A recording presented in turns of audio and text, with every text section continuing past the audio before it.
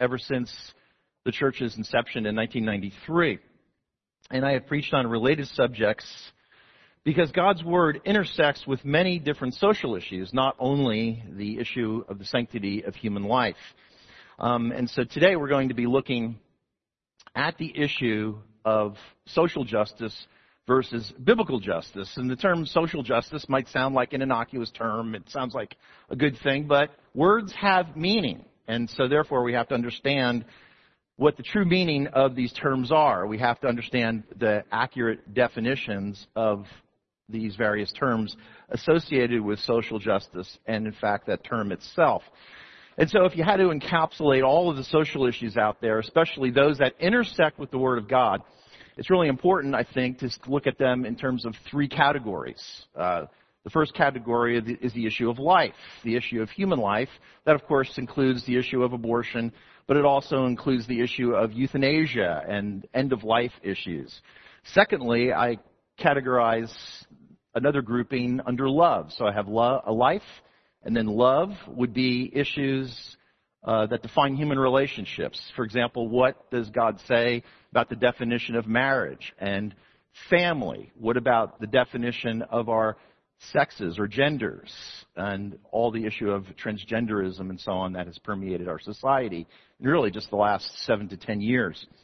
So that's the second category. So you have life, then you have love, but then you also have liberty as well. And liberty is important because that gives us the freedom to believe and live out what we believe in the first two categories.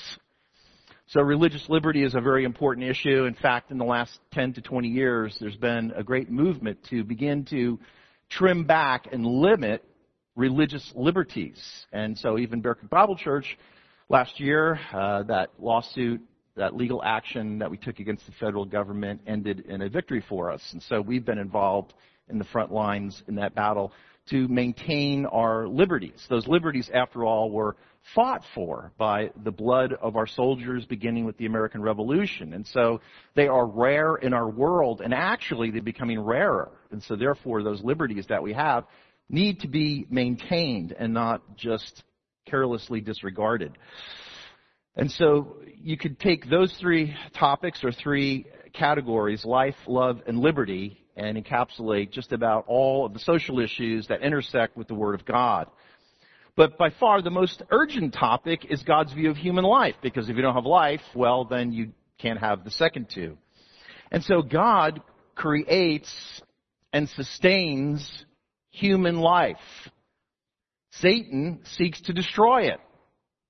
It's a very simple couple sentences, but they are nonetheless chock full of truth. God creates human life and sustains it, and Satan seeks to destroy it. Abortion is not reproductive health care. That is a euphemism that seems to come from the book 1984. It is newspeak. It is not reproductive health care. There's nothing at all to do with health care regarding abortion, because one person always dies and the other person sometimes dies as well, but is at least emotionally broken.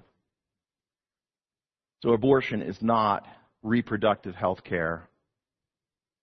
This is really a massive historical conflict. History is filled with the deaths of the innocents. Canaanites sacrificed children to the god Molech. Pharaoh slaughtered Hebrew boys. Herod killed Jewish boys in and around Bethlehem. Aristotle and Plato advocated abortion to stem overpopulation. It's nothing new. It's always been around. But what is God's view of human life? Well, Psalm 139 really seems to summarize it very well in a brilliant way. The psalmist reports, "My frame was not hidden from you when I was made in the secret place. When I was woven together in the depths of the earth, your eyes saw my unformed body. All the days ordained for me were written in your book before one of them came to be." What a great summary of God's view of human life. Life is, after all, continuous. Life does not begin at birth, but rather science and Scripture report that life really begins in the womb, maybe even before conception, since God knew Jeremiah before he created him. In Luke chapter 1, John the Baptist responded while he was still in his mother Elizabeth when he heard his Aunt Mary's voice. Exodus chapter 20 tells us that you shall not murder. It's the sixth commandment. Exodus 21 reports that injury to a child shows equal value to that of mature adults. That if you hurt a baby in the womb, the penalty is equal to that of a mature adult. And then it's topped off by 1 Corinthians chapter 6, verse 19, where the Apostle Paul tells the church of Corinth that you are not your own. It is not your body. Even your own body is not yours. You are a steward of your body, but your body belongs to the Lord who created it. Totally different worldview. Where does our value as human beings come from? Well, we handle that during the Lord's table. It's created by God in His image. We have similar emotions, will, and intellect, though not nearly as deep as our Lord or as accurate, but yet, nonetheless, we have those capacities just like Him. We were bought also at a great price, that He who was without sin became sin for us, so that we could become the righteousness of God. He didn't just create us, He also recreated us, you could say, because He loved us so much and wanted to relate to us. Even though He didn't need us, He did it anyway. Medical evidence of life beginning in the womb is overwhelming. 20 days, a discernible heartbeat. 40 days, discernible brain waves. 8 weeks, all of the bodily systems, the circulatory, the digestive, everything else, the nervous system are there. They're not fully developed yet, but after 8 weeks, after conception, all of the bodily systems are present. And after 12 weeks, just 4 weeks later, all of those bodily systems are functioning. Roe versus Wade was thankfully reversed with the Dobbs decision on June 24th, 2022. But Roe v. Wade and its accompanying judgment on the same day in January 1973 did a lot of damage. Doe versus Bolton took away all restrictions, any restrictions to abortion. So for a long time, until some restrictions were put in place, the United States of America had abortion that was legal in all 9 months of pregnancy for any reason. Even countries in Europe only go up to 20 weeks. And so today, we're left with a patchwork of the states, about half, either eliminating abortion or severely restricting it, the other half actually celebrating and advertising that abortions are legal here in all 9 months for any reasons. And so we have a divided country. There are many other social issues, certainly. There's human trafficking, there's poverty, homosexuality, transgenderism, slavery that is becoming more and more prevalent in our world. You wouldn't think so. We think about that horrible institution of American slavery, and that's gone. But yet slavery is springing up in so many other nations of the world. Racism is still out there, certainly. Child labor, religious liberty, these are all social issues with which Scripture oftentimes intersects. In recent years, though, the term social justice has been used to describe the effort to bring relief to suffering. And we think social justice, well, we like society, it's people, and then certainly we're all for justice. So the term social justice must be a really good thing, right? Well, not necessarily so. The social justice is packed with a meaning that has damaged and diluted the effectiveness of biblical Christianity, even in our day and age. Biblical justice does not equal social justice.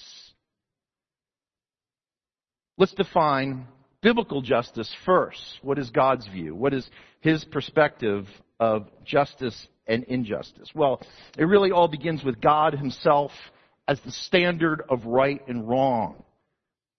Scripture tells us that He is our rock. His works are perfect, and all His ways are just. Upright and just is He. He is a faithful God who does no wrong.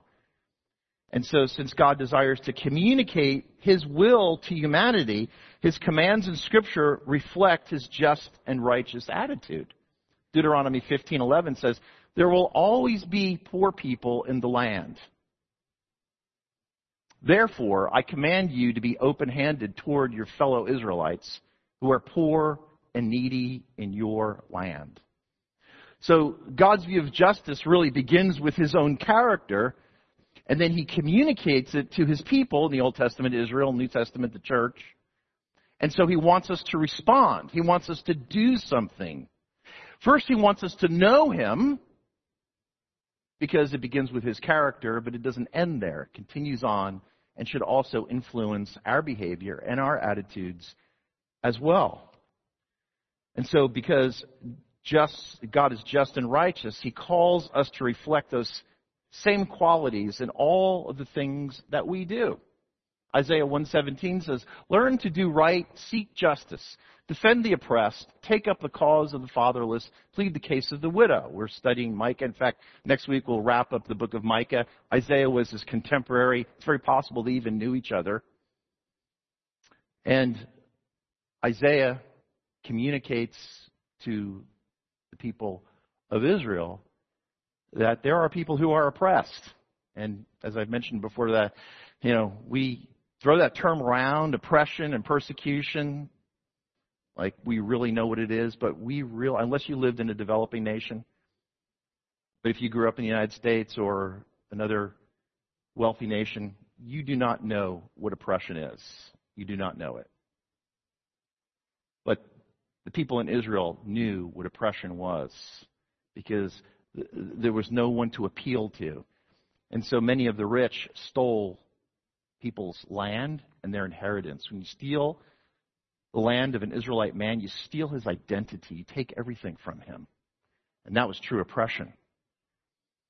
Then we jump to the New Testament, and we see the same idea translates also into the New Testament. And James 5:4 says this. He says, look, the wages you failed to pay the workers who mowed your fields are crying out against you. The cries of the harvesters have reached the ears of the Lord Almighty. And so whether they be widows, whether they be orphans, whether they be workers who already did the job for you, you need to be just and fair and honest with them. You need to be ethical to those people. You need to take care of them because they are needy. That's your obligation, and that is the characteristics of the God that you follow. So therefore, you need to change your attitude and also change your behavior as a result of knowing this wonderful Creator, Sustainer God. But then, of course, we would be remiss if we didn't bring up Micah 6:8, which we looked at a few weeks ago. But hey, since we just studied it, let's remind ourselves what Micah says. And he is the blue-collar prophet. He's the one who talked against true oppression. And he said this. He says, he has shown you, O mortal, what is good. And what does the Lord require of you? To act justly, to love mercy, and to walk humbly with your God. And remember, a few weeks ago when we studied this particular passage of Scripture, that in order to do those things really well, we can't do those things through the flesh. It requires a rebirth spiritually. And then I can do those things through the enabling power of the third person who indwells me, the Holy Spirit. And then I have a shot at acting justly, of acting ethically in a consistent way, because it's now part and parcel of my identity as a Christian. So I will be more likely to act justly, reflecting what God has done inside of me already, and to love mercy. And that word mercy there is hesed, which means faithful, loyal, loving kindness. And, when we declared our independence against God, we forgot how to love. We became selfish and twisted and demented, even dead in our spirits. We died spiritually. So we would never do this naturally. We can only do it supernaturally. And so therefore, he commands hesed from us. Now, since I know Christ, he came and he not only taught me what love is through example, but he also gave me the enabling power to love. So now I have a shot at being able to do these things because I've been born again. So God doesn't want empty sacrifice. He doesn't just want ritual. He still wants the sacrifices. He still wants the rituals, but put your heart in it. And this is the behavior that he wants to see from us, to act justly and to love mercy, hesed, faithful, loyal, loving kindness, and to walk humbly with your God. And so let there be a conspicuous fellowship, where it is so obvious that you are walking with the Lord, that you're not trying to impress people through your flesh. You're ministering and living and walking through the overflow of your vibrant relationship with the Lord, that He's your source of your security. He's your source of your value. He's the primary relationship. And so the greater that you get to know Him, the more naturally you will live and walk and serve through this overflow, and you'll have a conspicuous fellowship with God. It'll be so obvious that if you were in the court of law, you'd be convicted of being a Christian. And so walk humbly with your God. These are some of the great characteristics of what biblical justice communicates to the Old and the New Testament as well. See, words do matter. They make a difference. Definitions are important. The term social justice means something quite different than biblical justice does. And we've got to know the difference. That is imperative. That's important to maintain the purity and effectiveness of the biblical church. See, in the Old Testament, the prophets, they warned of worshiping the false gods. And they named them by name, Molech and Baal and all the others. Do not worship them. In the New Testament, the apostles warned against falling to the false teaching of Gnosticism or legalism or licentiousness. And today, one of many heresies can be presented, but today we focus on the heresy, the falsehoods of social justice, to inoculate the church with truth, so that way we can maintain our effectiveness and understand the heart of our God. So words do matter. The term social justice means something quite different than biblical justice. So what is social justice then? And where in the world did this thing come from? William Young gives a good working definition of it. He says, social justice is the state redistribution of advantages and resources to disadvantaged groups to satisfy their rights to social and economic justice. That's a starting point to understand what social justice is. To God, justice is a law and heart issue for individuals. Social justice is for groups. Social justice, to put it quite plainly and simply, has strong Marxist roots. No conspiracy theory. I mean, even the proponents will say this, so I'm not trying to prove a point or anything. You see, Marxism does not see the main problem of the human experience as human sin. In fact, they are naturalists, meaning they are not supernaturalists. And so the problem that they see is the hegemony or power of the haves over the have-nots. They see the main problem of the human experience not as human individual sin, but rather the power structure of society. The unjust and unequal distribution of wealth and power. Normally, when we talk about Marxism, we think about money and finances, but there's also such a thing as cultural Marxism. It ultimately winds up talking about dollars and cents. But now, cultural Marxism begins at a different place. You see, Marxism seeks to upturn and overturn society and then rebuild it with the characteristics of the Communist Manifesto. All this is out there. They publish it. They're not trying to be coy or hidden. They're very open about what they believe. They're pretty articulate with it too. It's just that they're dead wrong.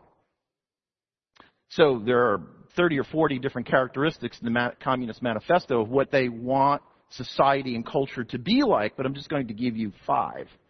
First of all, they want God and religion to be eliminated because they believe it's all false. And they don't want to share power with God. The second characteristic is the elimination of the family in its current form. Third, there is no such thing as private property or land. Fourth, there is no inheritance because all the money would go to the state. And then fifth, the state owns all and operates all the means of production. That's what Marxism teaches. See, social justice does not seek equality of opportunity, but rather equity of outcome. So when you hear the term equity, it does not mean equality of opportunity. Those are two completely different things. The definitions of words really matter. We use a lot of the same terms, but we have completely different definitions. That's so true of biblical Christianity compared also to the cults. They use the same terms, but they have wildly different definitions of what those terms mean. And the same thing with social justice. Very different terms. Equity does not equal equality. So equality, from the way that we normally see it, is that everyone takes the entrance exam to get into medical school, and then all of the people who score in the top 5 or 10 or 20%, whatever gauge that particular university is using, they would be given admission to medical school. That's equality of opportunity. So everybody can take the test, but not everybody is going to pass or pass well enough to be able to get into medical school.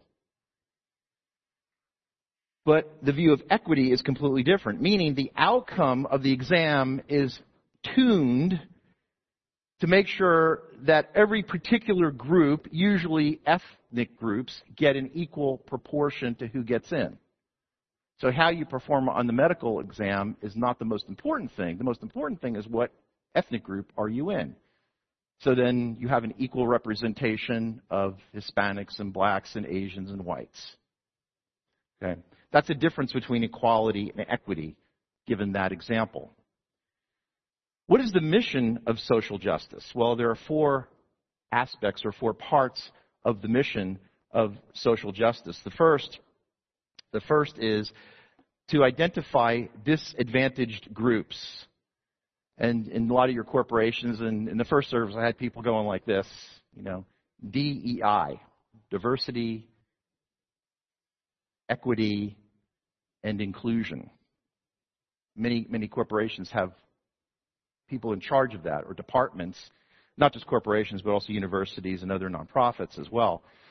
So you identify the disadvantaged groups, and then you also have a different concept called intersectionality. Maybe you've heard of this before, because some people are members of different disadvantaged groups. And so you could have a person, I'm not picking on anybody here, but you could have a person who's a lesbian, who's female, who's an atheist, and also Hispanic, and that person would represent 4 different disadvantaged groups from a social justice perspective. And so that person would be given really good treatment and be advanced from their perception from the bottom of the totem pole to closer to the top. So first you identify disadvantaged groups. Secondly, you assess current group outcomes, meaning how bad are things, how unequitable are things right now in our country, our company, our state, whatever entity it is. You assign current group outcomes. And then thirdly, you assign blame for inequitable outcomes. So you find out who's the bad guy and then make them pay for it. And this is where we get the idea for reparations and things like that today. So you redistribute the resources as the 4th level. Things are redistributed in an equitable way.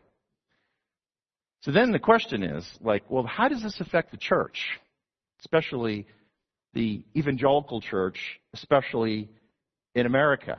How has this affected the church? And personally, I've been in a number of debates and arguments with other evangelical pastors.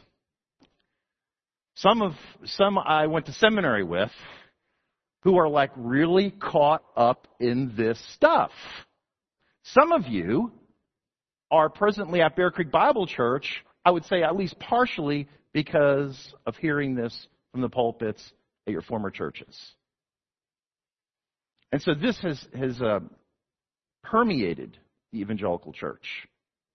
I have a lot of theories as to why. One is because it seems like, and also from the sources that I read, everything has become a social justice issue. Whatever is inequitable, whenever there is inequity, there is social justice waiting to try to even everything out. And that also happens inside the church. All different topics become social justice topics. For example, climate change becomes climate justice. Healthcare becomes a human right. Should we give healthcare? Of course no one should be denied healthcare. The issue is how you pay for it, but they see it as a human right, which is a totally different category. The refugee migrant crisis, the supposed causes of gun violence, food insecurity, all these terms are morphed to better be used under the banner of social justice.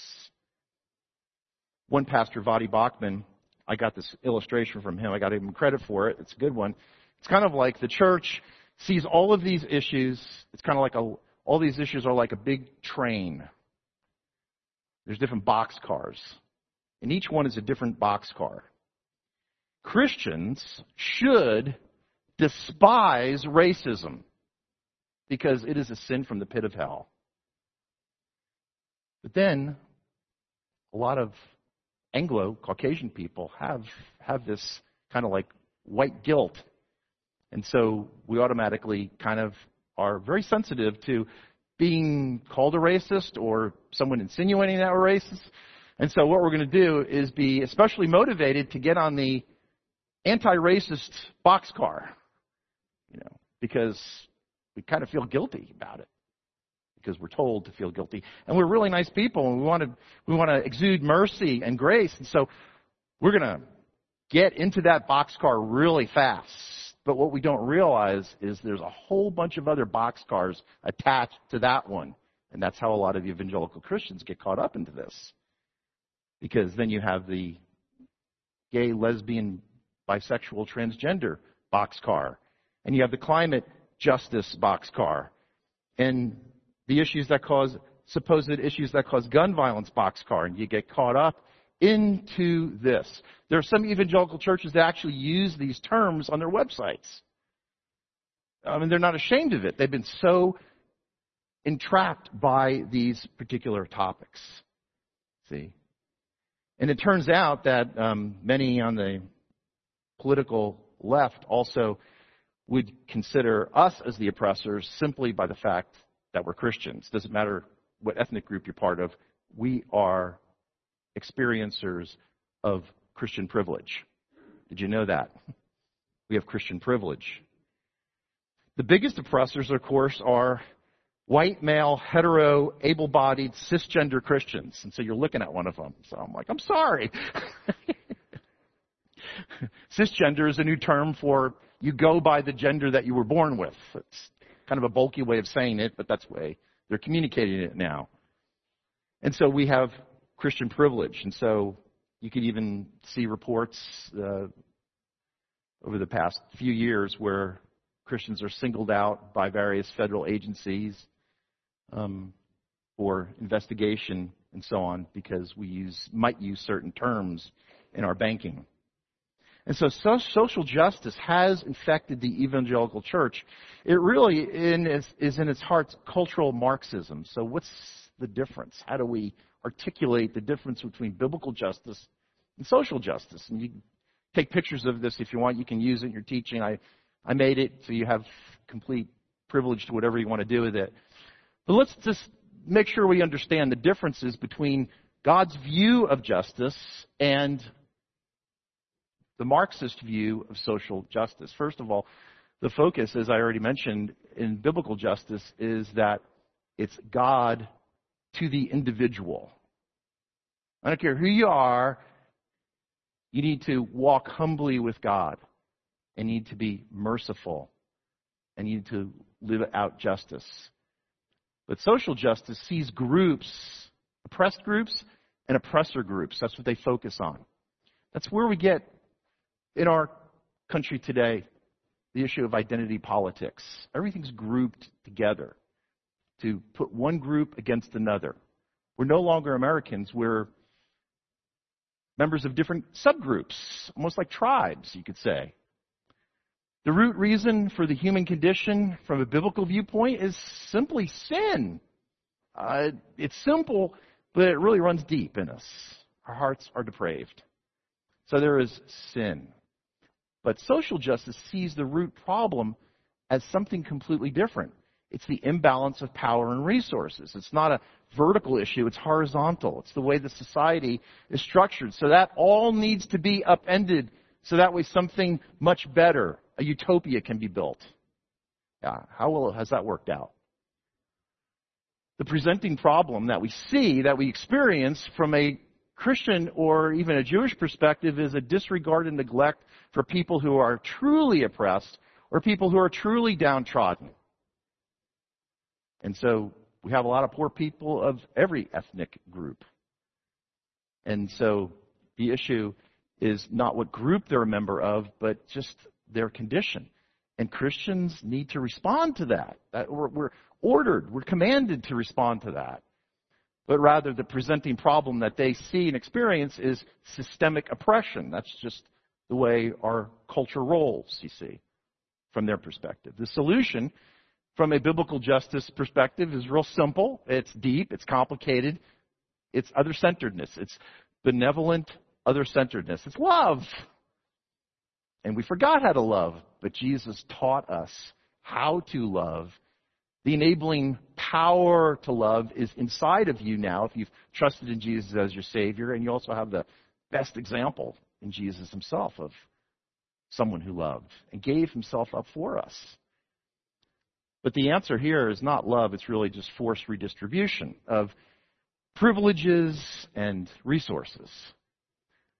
The goal really is equality of opportunity from a Christian perspective. In his or her country or culture, we're called to be salt and light. Our founding fathers did a brilliant job in this. And they were all coming, most of them were coming from a biblical worldview. In fact, 52 of the 56, I believe, went to seminary.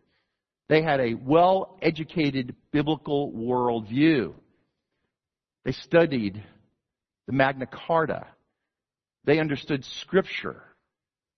And so all of these ideas, also from the Enlightenment, came to them. And they created the Constitution of the United States of America. And then that Constitution has also been generally followed and applied up until recent years. There's some exceptions. But there's no other country like this. I'll tell you, I do a lot of traveling, to other countries. And that has actually made me more patriotic. Not arrogant about it. It makes me humble. It's like, wow, we get to live here. Because the countries that I go to, those people are telling me, wow, you're so blessed to live there. Really? I didn't really realize that. So the most patriotic people, a lot of them are immigrants. In fact, with our tennis group, I remember a couple of years ago, the Keller High School band was playing our national anthem.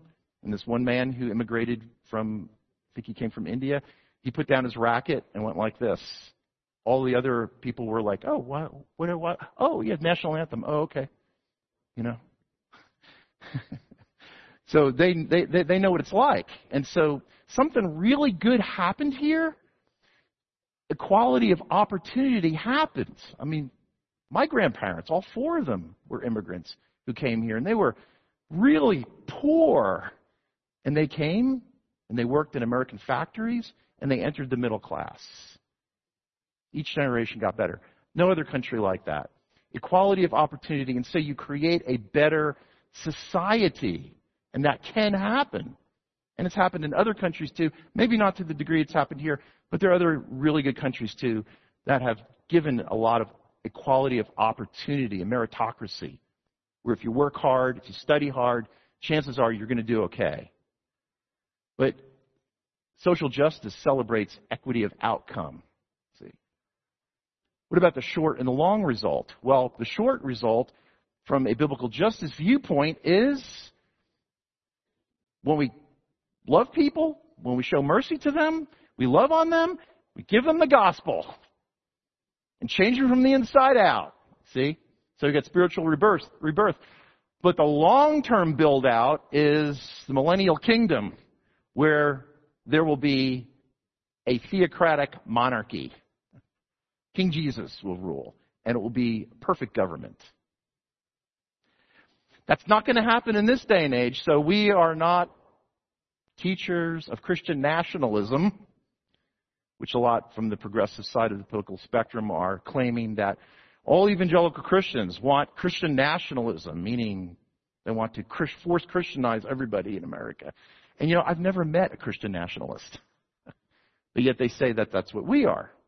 But we're not. That'll happen at a future time. For now, the short-term result, hopefully, of following biblical justice is spiritual rebirth. But then social justice wants an upending and overthrow of the current order of things and bringing on, ultimately, a socialist utopia, which has never happened. Ask people who lived in the Soviet Union or Venezuela or Cuba how well that's worked out. It didn't. And so, then finally, how should we be involved in social issues? And I invite you to turn your Bibles, if you haven't already, to Mark chapter 2, because Jesus teaches us here exactly what to do and which order of priority and what our short-term and long-term goals are. In Mark chapter 2, starting at verse 5, this is what happened. When Jesus saw their faith, he said to the paralytic, and so a paralytic had been brought to Jesus, and Jesus didn't just go ahead and heal him. Jesus said an interesting thing to him. He said, "Son, your sins are forgiven." And the man was like, "Oh, well, I'd really like to be healed of my paralysis, but thanks for forgiving my sin." But then the teachers of the law intervened. Some of the teachers of the law were sitting there thinking to themselves, "Why does this fellow talk like that? He's blaspheming. Who can forgive sins but God alone? Only God can forgive sins. Only God could heal supernaturally." So Jesus was, in essence, calling himself God. He was claiming deity here. Immediately, Jesus knew in his spirit that this was what they were thinking in their hearts, and he said to them, "Why are you thinking these things?" See, from Mark's perspective, Jesus was also proving he was God here because he was omniscient. He knew what they were thinking.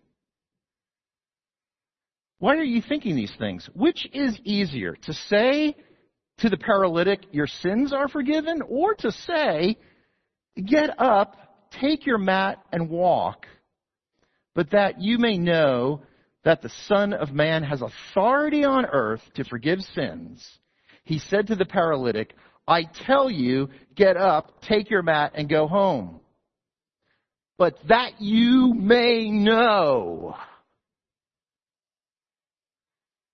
that the Son of Man has the authority on earth to forgive sins," he said to the paralytic, "I tell you, get up, take your mat, and go home." He got up, took his mat, and walked out in full view of them all. This amazed everyone, and they praised God, saying, "We have never seen anything like this."